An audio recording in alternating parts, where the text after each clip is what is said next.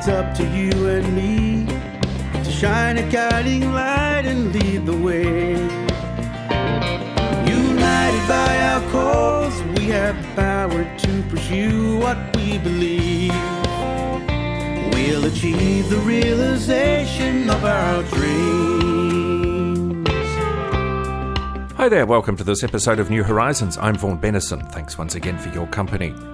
This week we bring you the first in our offerings from the recently held Blind Citizens Australia Connect conference. It was held on the 29th of May online, and some 70 to 80 people enjoyed a full day of offerings from panels as diverse as communications technology, resilience, the entrepreneurial mindset, and many more. This week we bring you the first in a two-part series on the session on accessible, verifiable and independent voting. Jennifer Parry is the New South Wales Program Officer with Blind Citizens Australia. Casting a vote that is secret, independent and verifiable has long been and continues to be an issue about which people who are blind or vision impaired have been extremely passionate about.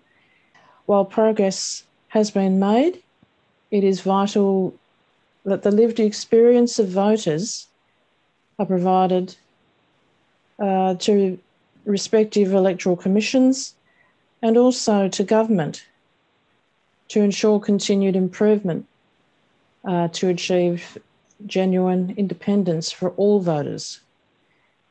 Across all jurisdictions and electoral processes, we see a vastly variable difference in the options available and processes allowed under legislation to facilitate independent voting. The availability of iVote in some states, but not others, is one such consideration, and also the level of disability awareness training for permanent and casual electoral staff. So this session will describe what work is being undertaken at present in these areas, highlight examples of systems and processes that work well, and also some of the issues which still require further advocacy. Today there are two panel presenters who will be speaking to us on their respective experiences and perspectives. Our first speaker is Jamie Garrido. Jamie is from the Australian Electoral Commission's Community and International Engagement Program. The Community and International Engagement Program is responsible for supporting the electoral participation of people with disability, Indigenous Australians, people from culturally and linguistically diverse backgrounds, people experiencing homelessness, young people and prisoners. So that is quite a diverse group. Our second speaker today will be Susan Thompson. Susan Thompson has been an active member of Blind Citizens Australia since 1979 and served in a number of capacities. She served for a number of years as a Sydney branch secretary and president, has served on the organisation's council and board of directors, and has served on the then National Policy Development Council. Susan currently works as an advocacy advisor with Vision Australia, a position which she has held for 14 years. So without further ado, I would like to welcome our first speaker, Jamie Garrido. Thank you, Jamie. Thank you, Jennifer, and a big thank you to everyone for providing the opportunity for the AEC to participate in this very important panel discussion. It's important for the AEC to be involved in these forums to hear firsthand from electors on challenges to electoral participation. It's through these forums and consultations with electors that the AEC is able to, where possible, due to legislative constraints, make enhancements to our service offerings. As mentioned, my role entitles working with what the AEC calls its targeted groups, and these are groups that may have some challenges to electoral participation, and it's our role within the community engagement team to be working and consulting with these electors to get a better understanding of what some of those local challenges are, and then working with in our policy division to put pressure on government to make enhancements if legislation, our Act, is getting in the way of, providing full and equal access to electors. So there's only so much that the AEC can do in terms of changing the Act. Obviously, this needs to be approved by government. So it's working through our Disability Advisory Committee that we get an understanding and work with the groups to raise those issues as a holistic group to make better opportunities for people with disability to exercise their franchise.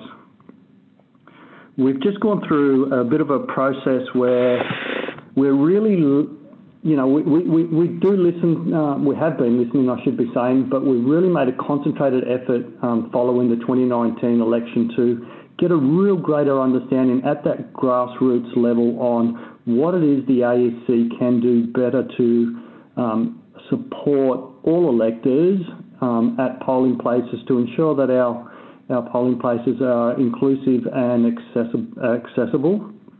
We've just finished a round of consultation facilitated by a disability service provider where we pretty much asked the participants what are the priority service offerings the AEC can explore and can attempt to implement leading into the next election, which will make it more inclusive and accessible for electors to participate and vote at polling places. And we've been gathering that information, and we've been working with our Disability Advisory Committee to, where possible, start to implement some of these for the next federal event. The AEC in the past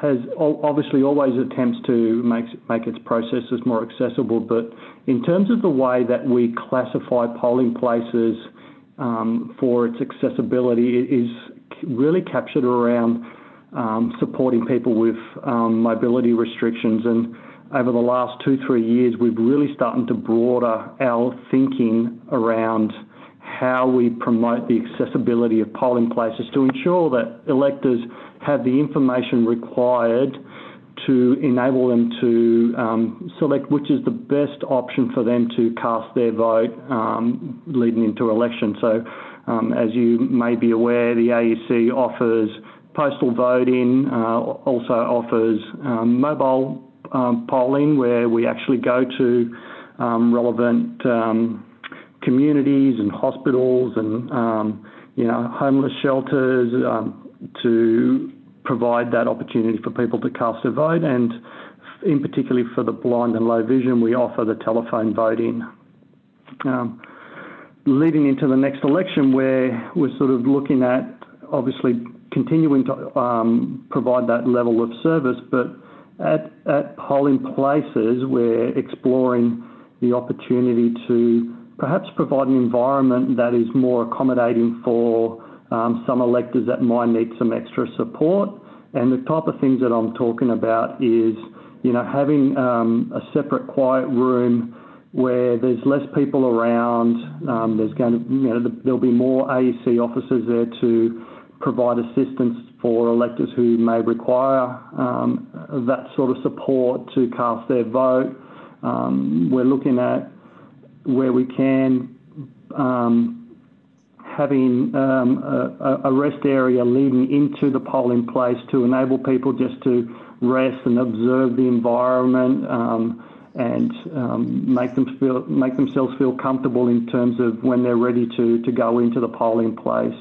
So these are the type of things that we're looking at. We're really ramping up our website in terms of how we promote the level of how we promote the services available at polling places and the level of detail that we provide. So we've just updated our polling place inspection forms to gather extra information which will assist people with disability and other electors to make informed decisions on where they're looking at casting their vote leading into the next election. That's a bit of a quick update from our end. I'm not sure Jennifer, how we're going to run this forum. If you want to take some questions now, or we want the other panel members to have a bit of a discussion as well.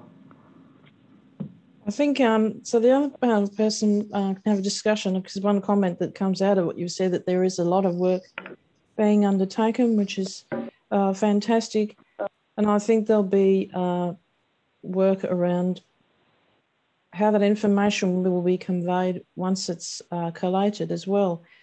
I understand you were just talking about the updates to the website. Will that also include any audio or video material that's inclusive? Will that be part of that project? Yeah, that's something we're definitely exploring. We're always making sure that, particularly with our web products, are always accessible. And one of the things that we do have on our plate is exactly what you've just mentioned, Jennifer, is providing audio to ensure that all electors have access to that information.